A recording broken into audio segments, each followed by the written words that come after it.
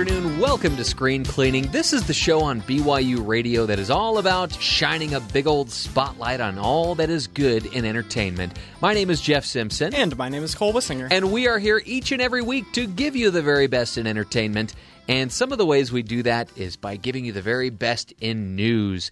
And but before we get to the good news of the week, we want to recognize somebody in the studio who could very well have the coronavirus, and that's why he is behind 5 inches of glass. And his name is Rod Gustafson. Rod, welcome back. All right. Just to set this straight, I have a sinus infection. Okay. There you go. That's all. And he went and saw Emma, so the groundwork has been set, people. So, yeah. Maybe. Emma with the sinus infection. I did this for you, Jeff. Well, we'll get back to Emma here in just a minute. But, Cole, what are some of the good pieces of news that are in Hollywood right now? Well, as what ends up happening, we start off with the not-so-good news, or maybe like good from a different angle, and then we get better and better as we go. But because you mentioned the coronavirus that is on the top of everyone's mind, there are media and entertainment implications here, one of which was last week we announced that the James Bond production was taking a short hiatus. Now it looks like that's going to be a little bit longer than we originally planned, as has this whole epidemic, it seems like. And the entire release date for James Bond 25, No Time to Die, has been pushed back to November due to complications in the filming process. That's a huge delay, but I've got to say, I'm not too disappointed. You want to know why? Why? That's where it belongs. It's where it belongs. It does. Thanksgiving right along with all the James Bond marathons that you catch on TV. James Bond lives in November. Mm-hmm. And for everyone that was trying to catch up on the other 24 movies, now you have an extra couple months. You know, I'm wondering with this coronavirus thing if they won't take one of these big movies this year and put it on, iTunes or Google Play for $40. Like $40, and you can watch the movie at home. Like people access it away from coughing mouths. Yeah, exactly. I wonder what would happen with that. They'll have to come up with something. Yeah. But isn't it interesting that the movie is called No Time to Die? So they have to change the release date. Makes sense to me. Right. Yeah. Well, okay, speaking of staying home and watching things, here's something that's going to be coming out on Netflix. A couple of animated series from Taika Waititi. And get this, they both have to do with Charlie and the Chocolate Factory. Yep, So the Roald Dahl book. You'll get Taika Waititi's take on Charlie and the Chocolate Factory, as well as what looks to be some sort of an Oompa Loompa spinoff. Why not? Goofy and fun. That's what Why we expect not? from Taika Waititi, and that's what we certainly got from Charlie and the Chocolate Factory, the Willy Wonka universe. Speaking of staying homesick, when I would stay homesick as a child, I could rely on one particular program to carry me through. Two, right? Price is Right was one. Okay. But the second was Judge Judy. Interesting, because I thought for a minute you were going to say, because my go-to sick movie when I stayed home was Willy Wonka and the Chocolate Factory. Yeah, what has Judge Judy got to do with this conversation? Did I miss something? Judge Judy's hanging up the gavel and the cape. She is retiring at the end of this season. Whoa. Judy, we need you now more than ever. Do you know, I had some family members just a few short months ago whose name I won't reveal, and I crushed them when I told them that Judge Judy was not a real judge. Oh, Rod. I totally ruined the whole show for them. It's entertaining, and it's judge adjacent. Let's just agree on this. Between her, Judge Joe Brown. No. She's more of a judge than Judge Reinhold will ever be. Can we agree on that? Reinhold. Something else you can catch starting today on TV, if you just happen to purchase an Apple product recently, because I don't know too many people that are signing up for Apple TV Plus. Most people accidentally have it when they buy their new iPhone. But they have to sign up for the free trial within a certain amount of time or they lose that window. But I did, and now we have 2 Apple TV Plus accounts in my household. And I subscribed to it with that year-long trial because I wanted to watch Amazing Stories, a reboot of an 80s TV classic that was created by Steven Spielberg. And now it's back with 5 new episodes in what hopes to be season 1 of many seasons to come. And I've started watching the first episode, and it'll be one of those 1 episode per week type deals. The first episode deals with time travel and romance. So there you have it, right out of the gate. I love when Rod Gustafson comes by because it means I'm not the only one that's not in Jeff's generation when he talks about the nostalgic of he's in the his middle. youth. They kept the same theme song from the 80s TV show. I have never heard of American Story. Amazing Stories. Amazing before Stories. You started talking about it a couple weeks ago It's in an Hype. Emmy award-winning series from the 80s. I They do give out recall Emmys like candy. Whoa. vaguely. Cole- I think He's Judge like, Judy is also an Emmy award-winning judge. Cole if I had to guess. uses his Emmy award as a doorstop. So that goes to show you the reverence he has for that Wow. award. That's right. Emmy's like candy. Any other news, Cole, that we ought to be talking about before we get into these reviews? Because I've got there? one more. Okay. Frozen 2 broke into the top 10 highest grossing films of all time. Oh, sure. That's with right. $1.447 billion. Just when everybody thought that people were experiencing Frozen fatigue, they thought out. No, we'll get rid of that. Just when everybody thought that we were experiencing Frozen fatigue, Disney once again proved us wrong, and there's still a little bit of fire left in that block of ice. And now it's in the top 10 of all time. It didn't burn out, didn't flame out. Yeah. The excitement was... Which is interesting because I had called it a the big whole hot way. mess. That's what the first one, that's how I felt too. Yeah. Yep. But Don't get anyway, good for you, Disney, and good for all you little girls around the world. My daughter's it's bragging rights for them that they've seen it 3 times now. Oh, we've seen it 3 times. You are a good father. Yeah, Well, have you seen it all 3 of those No, times, you? Jeff? I saw Oh. it one of those times. Oh, I thought you saw it 3 times. Okay, sorry. You were a mediocre father. So Disney Animation gets one, more trophy to hang up on their shelf, and we're going to be talking about animation within live action and CGI characters and things of that nature today on the program, but it is also in honor of another Pixar movie hitting theaters as of today. One of and that 2 is- coming out this year, I Yeah, believe. there's only been one other time that Pixar's released 2 animated movies in the same year. The last time The Good Dinosaur was the other one that they kind of snuck out there. Not one of the most critically acclaimed of the Pixar canon, but the first one to hit in 2020 is Onward, starring the voice talents of Chris Pratt and Tom Holland of the Marvel Universe. Okay. Just down the hall there at Disney. So I understand you had a chance to see this movie. I watched it a little early, and it was pretty good. So this is, and it's drawing a lot of comparisons to Frozen, because Frozen was kind of the pinnacle of sisterhood in youth movies, right? You have these 2 girls, and they find true love in the fact that they were sisters and that they should love each other the whole time. Onward is very much just the brother version of that, and I have to be honest, I didn't really connect with Frozen because I don't have sisters. I didn't connect with Onward because I don't have brothers either. I am an only child, and I think I missed out on a little bit of what the drama and the big cry at the end that they're trying to get to you, because I don't have those brotherhood relationships to pull from my childhood. I think Whoa. you've just unlocked why I have such a hard time relating to Frozen. Because I am likewise an only child. So- and- I'd never thought about that. Whoa. I will be interested to see and hear what you have to think about Onward, because it was a very conventional adventure movie up until the point where, they have their big catharsis as brothers. Are either of you video gamers over on that side of things?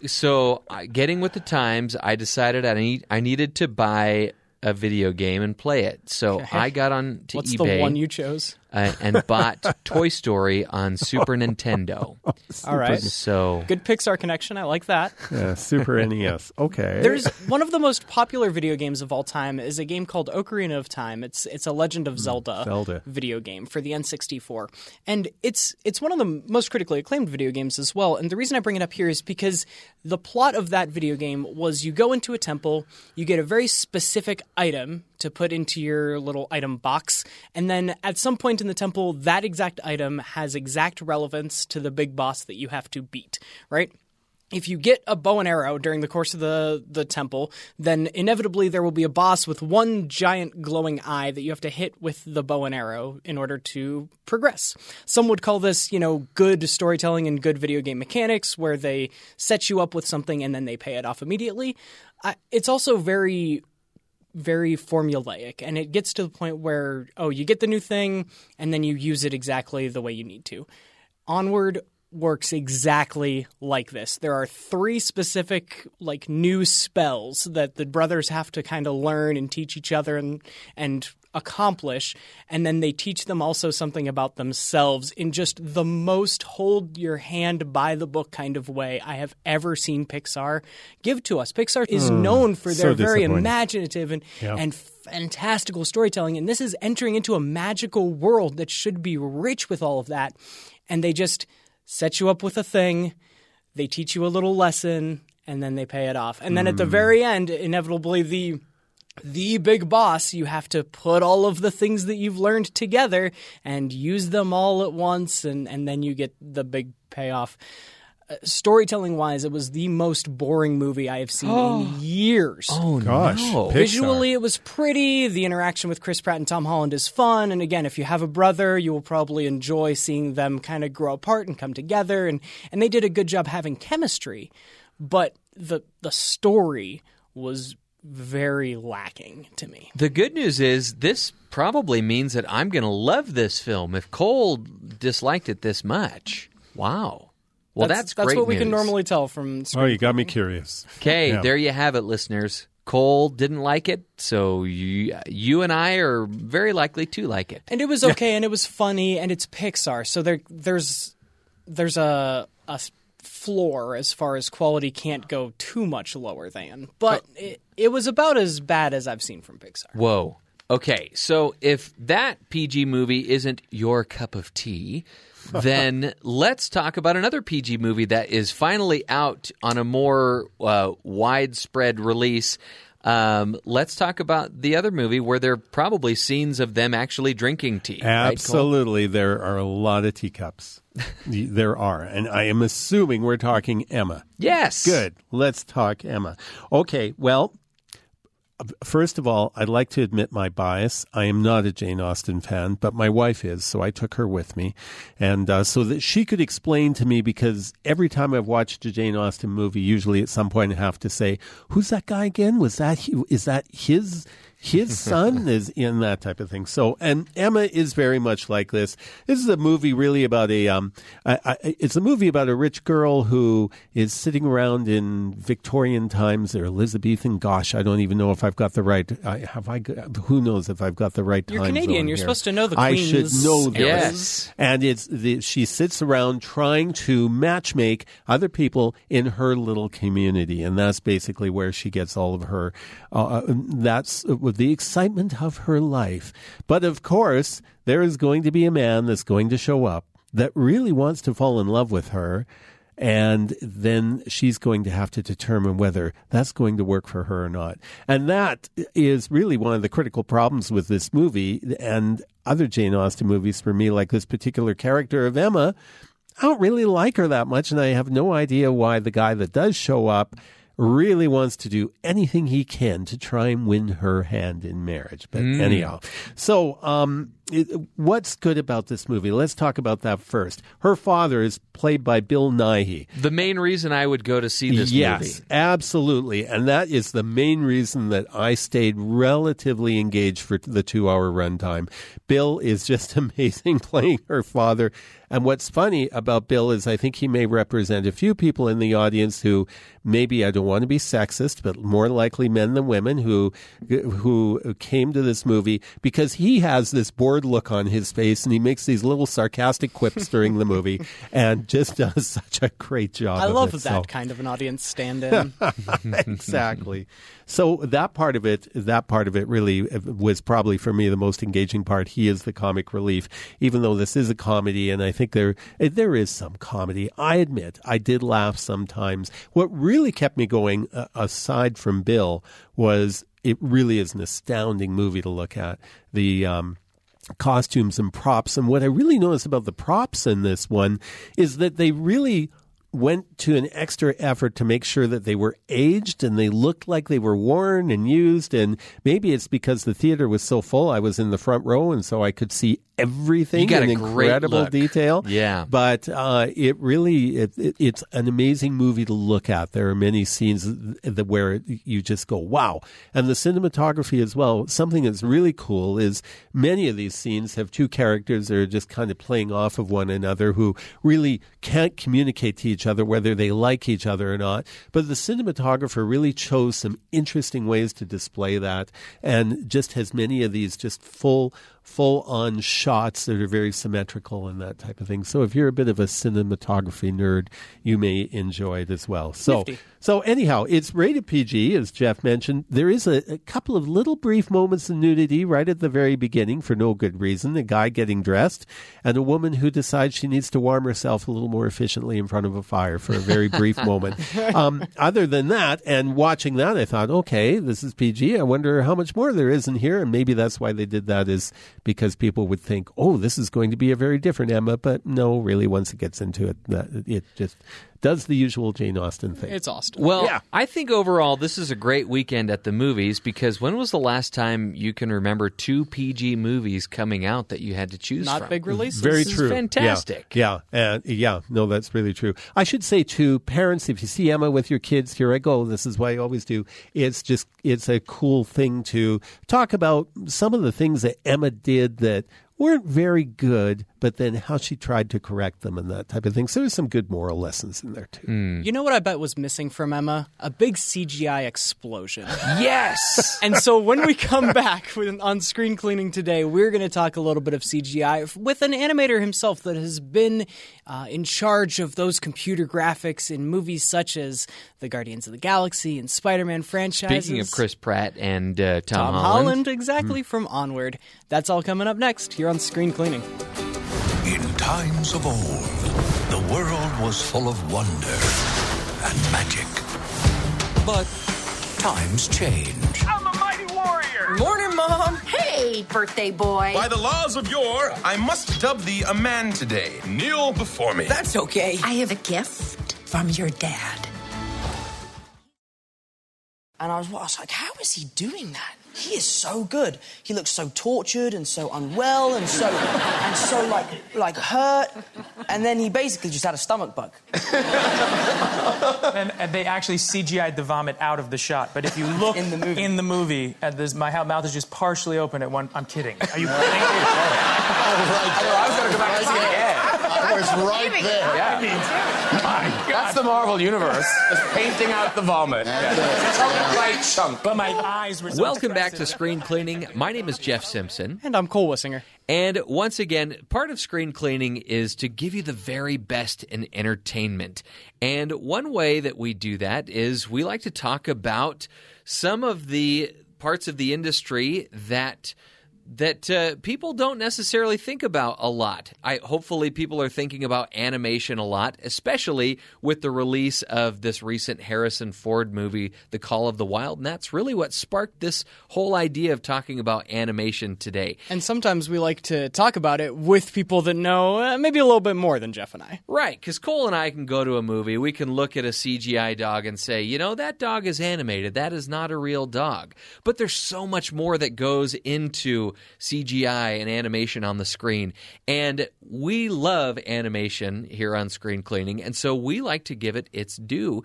And so hopefully that's something that we can do today with BYU animation professor Nathan Lindsay, who's with us on the show. Welcome to Screen Cleaning. Well, thank you very much. Nathan, to start off, we want to know how you came to be the successful computer animator that you are today. Take us back to you as a kid. What's the kind of animation that you grew up with that sparked your interest for this way of telling stories? Looney Tunes. Looney Tunes, absolutely. And I still watch them. I love them. I've raised my kids on them. To me, that's one of the pinnacles of animation. So you're probably super excited for the upcoming release of the next Space Jam movie then. If they don't wreck it. It'll be interesting, and I actually had a little bit of struggle with the original Space Jam because for me, I'm a little bit more of a purist with the Looney Tunes, and so with the redesigns and creating more of a hip culture look to them makes me step back just a little bit. So I don't know. I'm willing to give it a shot, though. Favorite Looney Tunes character? Daffy Duck. Daffy Duck. All right. So you grow up and you become a professional in the industry. What are some of the projects that you've worked on? Go ahead and give yourself some clout before we dive into like what we're actually doing. So when I was actually a student at BYU is where I started learning animation. I was the first group that came through and created a short film here as far as how the program was set up. We worked on Lemmings. And won some awards with that and created some good opportunities for us. My first job out of school, I actually went and worked for a video game company in Salt Lake City. And a year after I started working there, we got bought by Disney Interactive. Oh, wow. And with that, we made all of the video games for Disney and Pixar movies, the tie-in games. Yeah. Then I made a transition down to Los Angeles, and I started working on commercials and television and movies, where I got to do some pretty cool stuff, including working on Guardians of the Galaxy 2 and Spider-Man Homecoming. I think I've heard of those movies. Just little indie films. They find their niche. Yeah. So what is it that you do when you are brought on? Because you didn't write the script for Guardians of the Galaxy 2. I think that was James Gunn, right? Talented fella. But they do need guys to animate stuff. What was it that you did for those kind of projects? My full-time job is animation, and specifically, I bring characters to life. I make them move. So what does that mean? You make a move, because there's so many more. It's not just one guy that draws everything, right? Well, your specialty is there's a guy that shades everything. There's the guy that puts it all on the computer. And it's interesting. I love it when a new Pixar movie comes out, and I don't feel like they've been doing this as much anymore. But it used to be that they would take maybe 3 or 4 minutes. I think of Coco, right? Incredibles 2. Before the movie comes out. And they basically what they're saying is, no, seriously, you guys, this took us a really long time, and this was really hard to do. And here's just a 3-minute snapshot of everything that goes into it. So, yeah, I think just what part of that process exactly is it that you oversee? So for me, in creating the animation, I make the characters come to life, and there's a lot that goes into that to allow me to do my job. Mm-hmm. So we talked about the story and who creates that. We've got pre-production as far as animation and specifically in VFX stuff. You have pre-production where they're developing the scripts and the ideas. They're getting the budgets and timelines. All of that stuff is getting figured out. Then you have production. And where it's different is in VFX animation, they are shooting live action actors either on location or on a set, and it could have props and it could just have green screen, and much more of VFX is getting into green screen. I think of Rango when you talk about that. Well, yes, and interesting, Rango is fully animated, but in how they are figuring this stuff out, they're putting together very much like a live-action movie. They're having to figure out what's going to be created because all of it's invented. Nothing is real in there. And then when you have VFX or visual effects is when you have your live-action actors that act things out and none of the animation is there. So much of the background may not even exist at all, and they're going to add to that. So with that, they take those film plates and they record them. And then in post-production, where in a live-action movie, that's when they're doing all the cleanup and color correction and adjusting things so that it all looks good. In VFX, you have post-production, which is actually where the animation starts. Is because we're taking these video plates and bringing them into Maya on our computers and having them as a background, and then we are setting up our animated characters within the scene with the live action. So it's really cool because in those plates, the live action actors are talking to a stick with a ball on the top. Sure. And that'll be the sight line that they're looking at. And so that becomes Rocket Raccoon. That's the height that he's going to be. And so when we bring that in, we will set up our 3D model character to line up with that stick so that when Quill is talking to him, their eyes are looking at each other. And so with that, what we have to understand is it has visual effects have become so integrated into what we see now that we actually don't notice. And that's what's crazy about this is when we are looking at anything, television commercials, TV shows, and some of the television shows don't have the time or the budget to add CG stuff to it, but anything that has a production schedule that's long enough for them to create things, they are completely using CG all over the place and you don't even know it. So does that mean you get fooled sometimes by, like, have you ever been surprised when someone says, yeah, that was CG afterwards, and it's fooled even the industry veteran? Absolutely. That's good news. And the thing is, we have to pay attention because if we aren't questioning everything that we're seeing, then it will completely fool us. Huh. There's a lot of times on movies that everything but the live people that you know are humans, which, by the way, sometimes they aren't. Oh, interesting. They do a lot of doubling out. And so, for example, you'll see movies like, most of the Marvel movies actually are doing this, where you will have a scene that's impossible for a human to do. They will use a digital double. They will recreate in CG that character's full body. Yeah. And then they will either have a CG face on him, but sometimes they'll actually put the real actor's face onto the CG character. Wow. That's to avoid that uncanny valley, right? Because as good as we are at CG, we're still getting there with human faces. Yes, and there's a ton of technology that's going into this now where we're starting to even be fooled by how things look. But the human face, we stare at it all the time, and everybody is really clued in on what it's supposed to do and look like. Sure. But from a distance, you can fake everything. Yeah. If you're just joining us, we're speaking with animation professor Nathan Lindsay, who is a professor here at Brigham Young University. And Nathan, let's talk about a couple of recent examples of CGI at the movies, a couple of movies that are actually that you can watch right now. Cole and I were fascinated. We were following very closely this story behind Sonic the Hedgehog, where this trailer comes out and there's this huge public outcry about the look of Sonic, and he looks totally different from the video game and maybe a little creepy, right? Yeah, he looked in one way in the first trailer, and then by the time the movie comes out, a little bit later than it was maybe supposed to come out originally, he looks entirely different.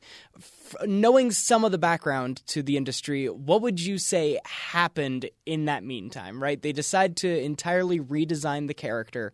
What was going on for the animators in their cubicles? Who knows the truth? I don't.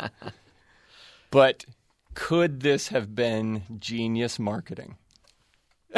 Jeff Cole, is so happy. I'm so happy you're saying this, Nathan, because this was one of my theories that Cole didn't buy into. So I'd love to hear your perspective on this. Because I wear a tinfoil hat every single day to deflect out the conspiracies. Yeah, and I'm not huge into conspiracies, but I thought, what if maybe this was my perspective. Maybe you have a different marketing perspective on it, but my idea was, what if maybe the movie wasn't totally ready to be released anyway, and so they used this public outcry as an opportunity to go back and work out some of the kinks that they knew still existed, and then just said, aren't we so great? We listened to you had your voices heard, and we listened. That was my theory anyway. Let's hear what you have to say about it, though.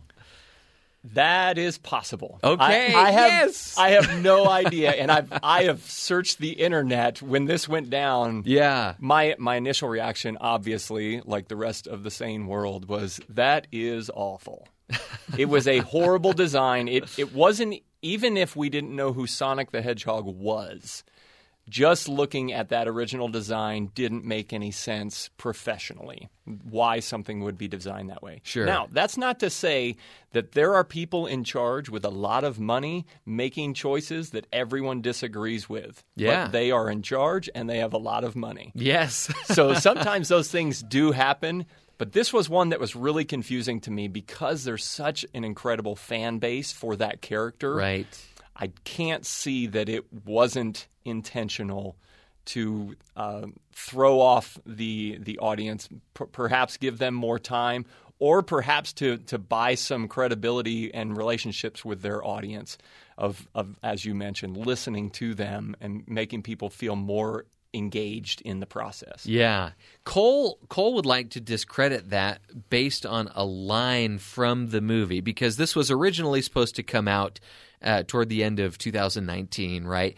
And we don't want to say at what point in the movie or in what context. Have you seen the movie? I have not. Okay. There's a line in there where a character says, "With any luck, I'll be home by Christmas." So Cole takes that as, oh, get it? Because Christmas is just around the corner. Originally, it was supposed to come out right before Christmas, and Yeah. so that line made sense. If they were going to reshoot and re-script or do anything like that, wouldn't they have fixed that? Anyway, but like the final product, you've kind of seen now what it looks like. From a technical perspective, can you see, like, even in the trailer where, oh, they used to have this design and now they have this? Was it just like cut and paste? Like, what happened?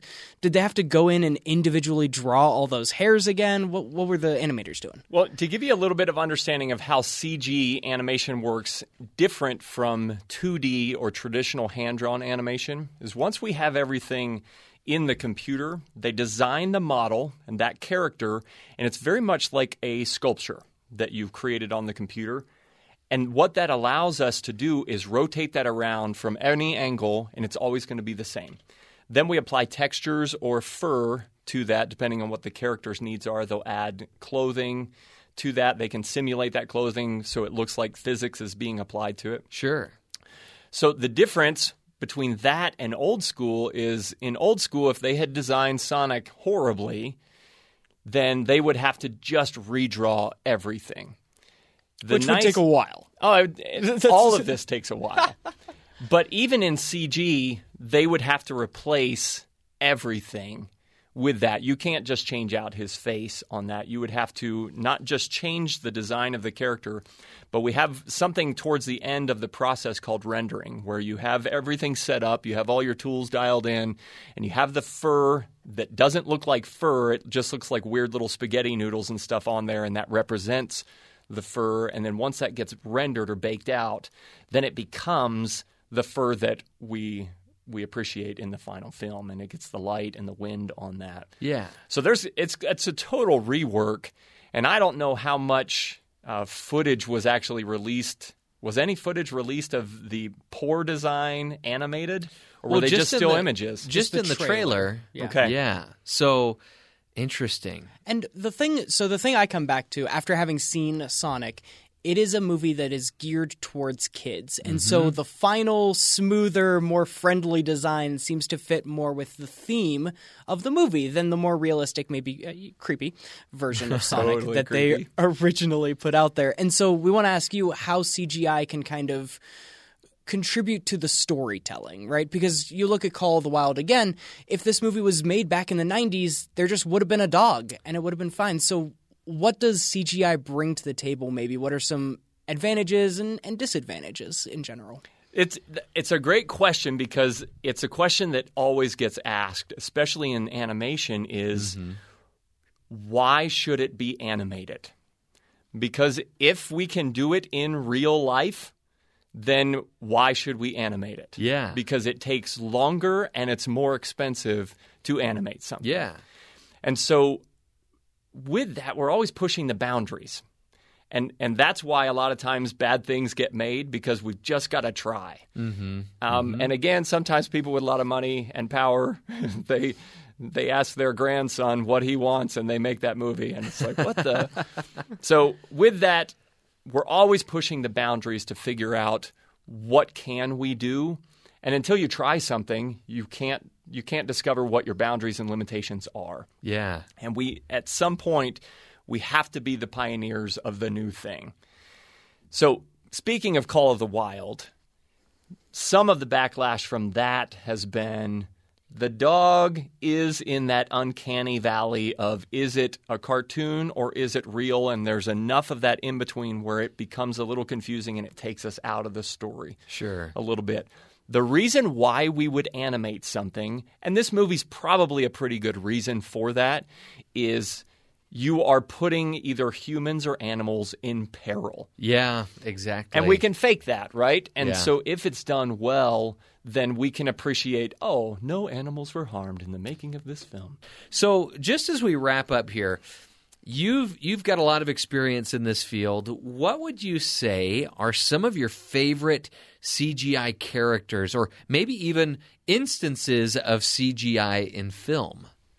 So I think about the movies that I love, and I love animation. I love watching animation. And it's interesting because I don't rewatch movies often because I visually remember them. Sure. So much, and I don't have a great memory actually, but there's something about movies and animation that I remember them really well, almost as if I just watched them even if it was years ago. Yeah, yeah. And so it's fascinating, though, that there are times when things really resonate with me or I latch on to that.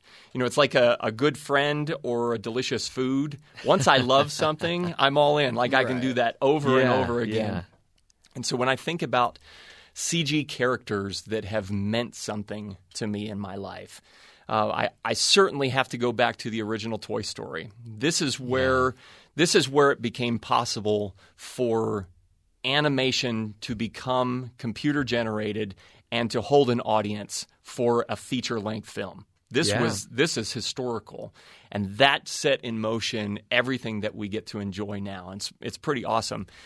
I think about some of my favorite animation movies. Pixar has several of them. I think about The Incredibles. I've watched most of The Incredibles frame by frame. Just being able to study that and appreciate the work that went into that. And you mentioned Coco. Fantastic movie. Just beautiful in the way that they are portraying these characters in this storyline, and it becomes very real to us. Mm-hmm. Kung Fu Panda. You're speaking Cole's language right now. Here's what's crazy. I cannot look or listen to Jack Black anymore and think he's a real human. He has become he's a cartoon Poe panda. The panda to me. Yeah. Absolutely. There's no question. I'm like, oh, Poe is being Jack Black today. So I love it when an animation can pull me in that way, that it becomes reality to me in a weird cartoony kind of way.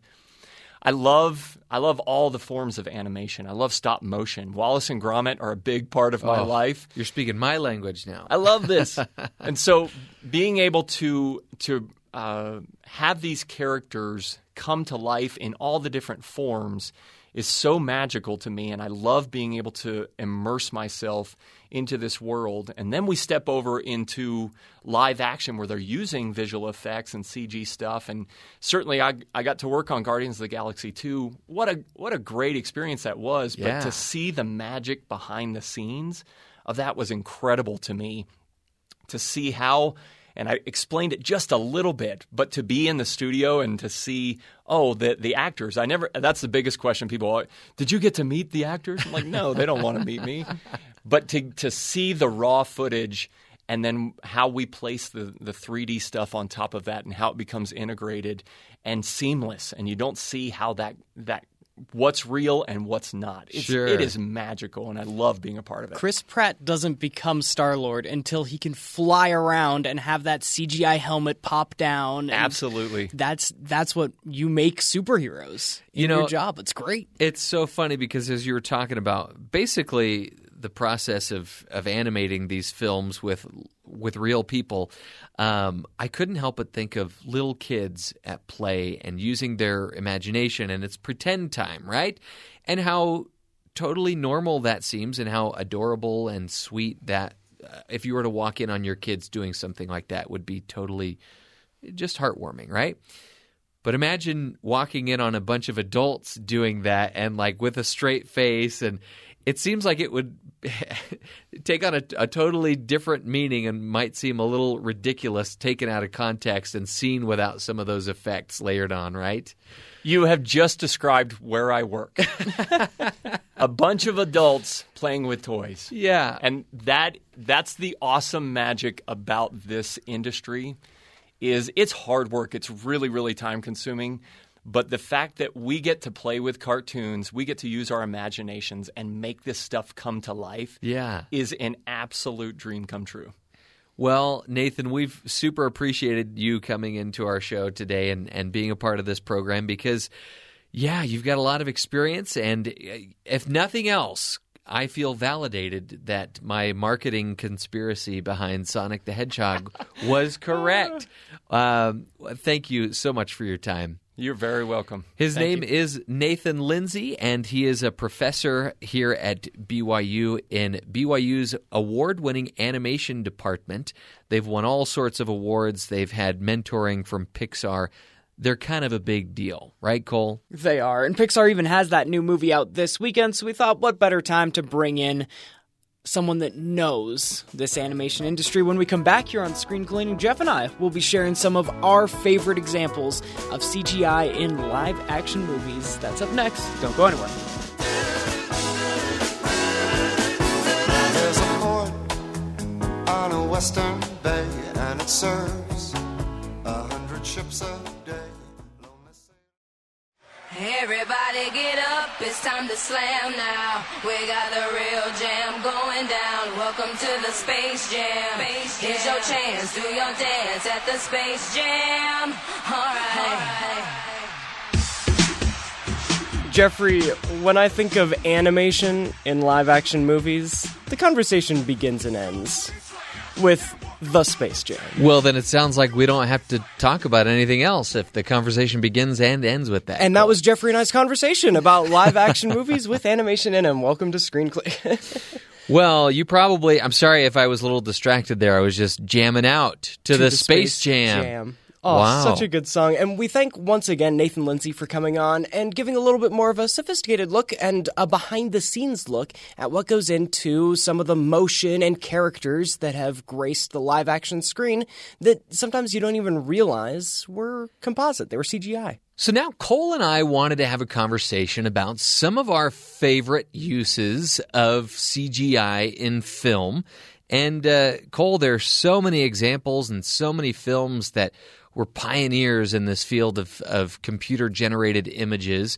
And, maybe we should start with one that is one of the earlier uses of CGI that was a favorite of mine. Okay. And it represents this theme that we see popping up a lot now in movies and even in concerts, right? This idea of what if we could make it look like somebody who has passed on is in this movie or is in this concert that we're paying all this money to go see, right? I'm with you.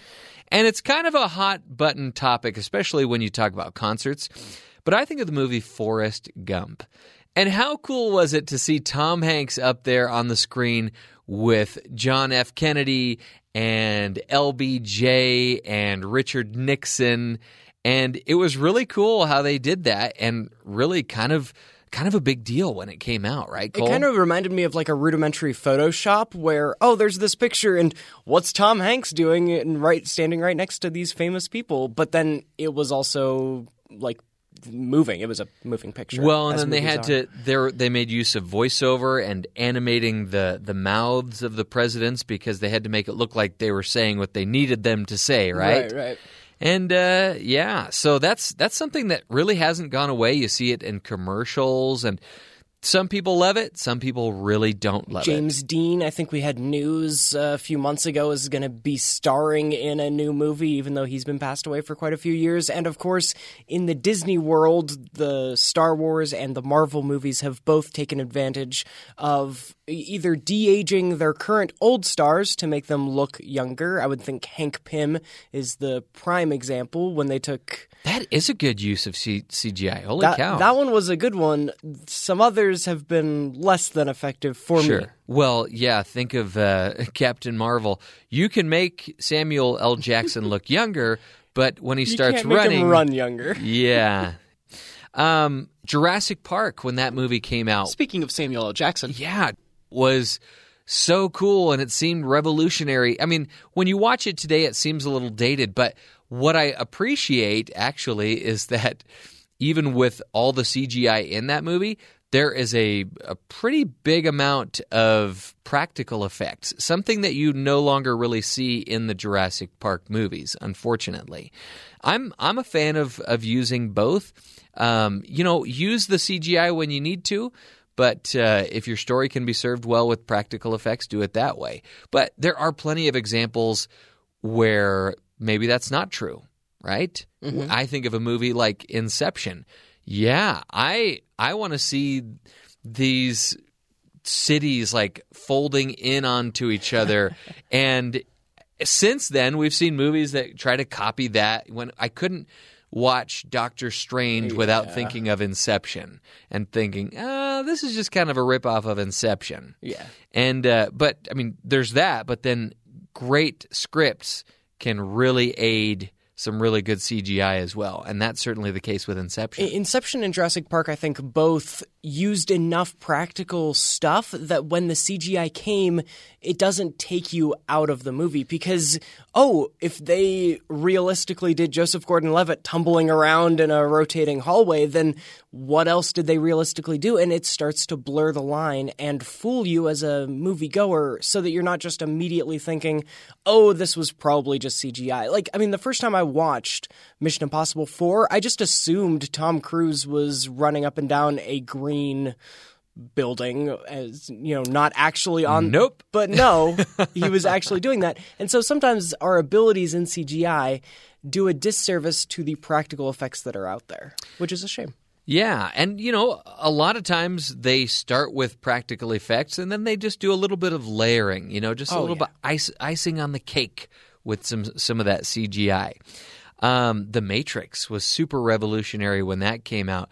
There are a couple of movies that I want to talk about that the year that they came out, nominated for all of the technical categories, won all the technical categories. You think of movies like The Matrix and Mad Max, Fury Road, and probably my favorite action movie of all time, Terminator 2, Judgment Day. Yeah, the T-1000 turns into CGI so whenever he melts or whenever the bullets kind of go into him and it makes it look like you're hitting basically bulletproof armor and then they heal themselves. Yeah, but I mean Matrix and Terminator 2 might seem a little dated by today's standards, but the reason we keep going back to these movies, Cole, and the reason that we can keep watching them and enjoying them and appreciating them is because they have great stories and great characters that you really care about and are invested in. And, sometimes CGI can just really support that, and other times filmmakers just lean way too heavily on it. Can I talk about a movie that has a terrible script and terrible CGI character? Sure. But it was the very first, and I know I've mentioned it on the show before, but in the late 90s, early 2000s, around Matrix time, we were seeing our very first entirely computer-generated characters in a live-action movie. Gollum gets a lot of credit because he looked good and he was in a good movie, Lord of the Rings. Mm-hmm. But Jar Jar Binks in 1999 holds the honor of being the first fully computer-generated character to interact with. Is that true? Yes, wow. as a computer-generated lifelike character. Now, not a cartoon, right? We had Who Framed Roger Rabbit and Space Jam, of course, right. and Looney Tunes Back in Action, which I don't think gets enough credit. I enjoy it just as much as I do Space Jam, as far as Looney Tunes being around real people. Okay. Brendan Fraser, specifically. Slightly better actor than Michael Jordan, but I guess not by much. But that's a different conversation. But yeah, Jar Jar Binks, even though he was a terribly written character in a terribly written movie, was the first to do it. And when you go back and watch some of those movies, even after all the polish and sheen that George Lucas likes to put on him every 5 years, it seems like, when Liam Neeson is tackling Jar Jar to get him out of the way to save his life, that kind of prompts the rest of the movie to go forward. It looks really, really bad. It's like he's tackling a crash test dummy that they just kind of put Jar Jar's skin on. Mm-hmm. It doesn't always hold up very well, but he is the first, and I think that deserves mentioning. You know, one of the films that blew me away the first time I saw it, and really I think it's the only time I saw it in 3D in the theaters, and it was one that I remember feeling like my jaw was on the floor because this filmmaker was just creating this entire world. Usually there's something there that they animate around, right? But it was like this was all computer generated. And there's a great story that goes with it. I've told it on the program before where, you know, we were under the impression at this particular mall that if you purchased a food item at the mall that you were free to take it into the movie. I remember that half of the story. I don't remember what movie you were going to see, we'll get there. So I go in and sit down to save seats. For some reason, I made my wife go get the DQ Blizzards, which are delicious, and I wish were a sponsor of the show. Yes. And I'm waiting, and I'm waiting, and I'm waiting. Finally, she comes back with the 2 Blizzards, and I, of course, had the Butterfinger Blizzard, because what else are you going to get? The Oreo cookie one. That is a solid second option, Cole. Those are my 2 favorite ice cream toppings. I'd like to think so. And she comes back, hands me my Blizzard. She kind of is rolling her eyes and shaking her head. I'm like, what? What happened? And she said, well, I was walking back into the movie theater, and this ticket taker, you know, every time she tells the story, the ticket taker gets younger and younger. So I think currently... This punk 14-year-old kid. Well, I think currently he's 13. This 13-year-old kid tried to stop me and say, oh, you can't go in there with it. And she just said, well, my husband's in there waiting for me, so I'm just going to take this to him. And she walked right past him. And, yeah, that Blizzard tasted pretty good. And what CGI movie were you seeing? Oh, right. The movie. We watched Avatar. James Cameron's Avatar, somebody that we've already talked about in this discussion. Somebody who knows how to use CGI to great effect, has been nominated so many times for awards and won so many awards. Think of Titanic, Terminator 2, Avatar, and, you know, there are going to be several more Four Avatars. More Avatars on the way. Right. And yeah, just these. I remember being especially impressed with these floating. I don't even know what you would call them, but like these floating islands, right? And just how he could create these worlds with just starting from scratch, basically. Very impressive. I haven't revisited this film to see if the effects still hold up. But, yeah, I was sure blown away when I saw it the first time. I have, and I think they do, because I've seen other grand or were supposed to be grand sci-fi movies since then, like Jupiter Ascending or Valerian and the City of the Thousand Planets, where they were trying to go into that sci-fi world in a post-James Cameron time in movie making, and they were still less effective and less convincing than James Cameron was in 2009. You hope that because he's taken this much time to put out Avatar 2, that it will be worth the wait. Yeah. Because it took, I mean, you hear the stories of him even making this film. He wanted to do it. He had the story ready back in the 80s or the 90s, but he was just waiting for CGI to catch up to his vision, and I think it did. I think it worked out when we got it. You mentioned Peter Jackson already, you know, the Lord of the Rings, the Hobbit movies, King Kong, somebody else. Lord of the Rings being a good use of CGI, yes. Hobbit being very, very bad use of CGI. Yes, another filmmaker who has made use of CGI to great effect and won lots of awards. One of my favorite ones that I want to finish here with is a film that you and I both love, 100% on Rotten Tomatoes. And this is a use of CGI that doesn't really bring attention to itself. You get so enveloped in the story, in the characters, that you almost don't even see it as CGI. And part of it has to do with how the human characters that are not computer-generated interact with this computer-generated character, right? And I'm speaking, of course, of Paddington 2. Yeah, they don't treat him like this cartoon. They don't treat him like he's a bear even. They interact with him as if he's just another human, right? So they don't talk down to him. The story is amazing. The characters are so lovable, especially Hugh Grant as the villainous Phoenix Buchanan, who disgraces the noble profession of acting. Yes. By stealing this beautiful pop-up book in one of my favorite sequences of that movie, where he's imagining what it would be like to be reunited with his aunt again, and this CGI pop-up book opens, and you get to see the two of them strolling through London in this beautifully animated pop-up book. Very beautiful scene. But again, one of the better examples of CGI that it aids the story, does not bring attention to itself because it's a solid script, amazing and characters that you care about, and it's played very subtly, right, Cole? Yeah, I've gone to see at least plenty of children's properties that were brought to the big screen in a new way, because you take a CGI this and put it with live action. I think of Bill Murray's Garfield and the Smurfs movies, and I went to see all of those. But Paddington really manages to be a convincing CGI character that never makes you think, oh, this is just a cartoon. Even Sonic, to some extent, because it was geared, I think, more towards juvenile humors and intentions, takes you out of it just a little bit, where Paddington did not. I really appreciate it when filmmakers decide that they're not going to talk down to children. Yeah. Because kids get it. Kids, in many ways, are smarter than adults.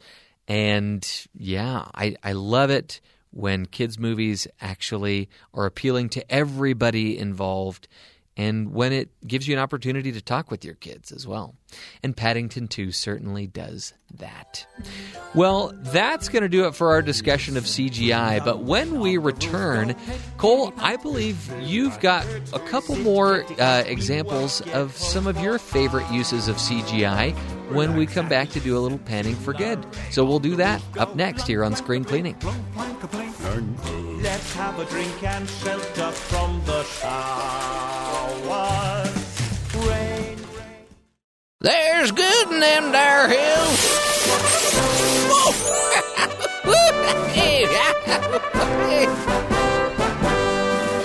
We've been talking about CGI characters in live-action films today, all across the episode of Screen Cleaning, from the animated and 2D drawn to the very lifelike little teddy bears in Paddington 2. But there's one other kind of animation that was very much a pioneer in putting any kind of animation into a live-action film, and that is stop motion. And I want to give credit to some of the very early days of where stop motion was, and a man that has inspired so many other filmmakers, and that is Ray Harryhausen, who was in charge of the animation, the claymation sculpting in movies like Jason and the Argonauts and Clash of the Titans. I remember watching those in school. What'd they have to do with school? I don't think it matters, right? Oh, okay, cool. Some teachers have movie days, right? Sure. I remember watching them with my dad, and especially a scene that jumps out to me from Jason and the Argonauts from the 1960s was all of these little claymation skeletons fighting each other and doing what at the time you couldn't do otherwise. And to bring, I mean, even going way back to King Kong in the 1930s, right? The film that inspired Harryhausen, to put something on the screen that otherwise you just could not do. That's why we have all sorts of animation in live-action movies, and that continues on today with CGI. Yeah, man. And again, there's some of these movies that we talked about this earlier, Cole, that you can forgive the fact that some of the effects are very outdated because either the script is so good or the characters are so good, or sometimes you just discover these movies at the right time in your life so that when you come back to them, there's a little bit of nostalgia, and that makes up for some of the shortcomings. Mm-hmm. Yeah, I agree. And when I think of Clash of the Titans and these grand movies, we've even had a Clash of the Titans remake right after Avatar in 2009. In 2010, there was another Clash of the Titans, and me and my dad went and saw it.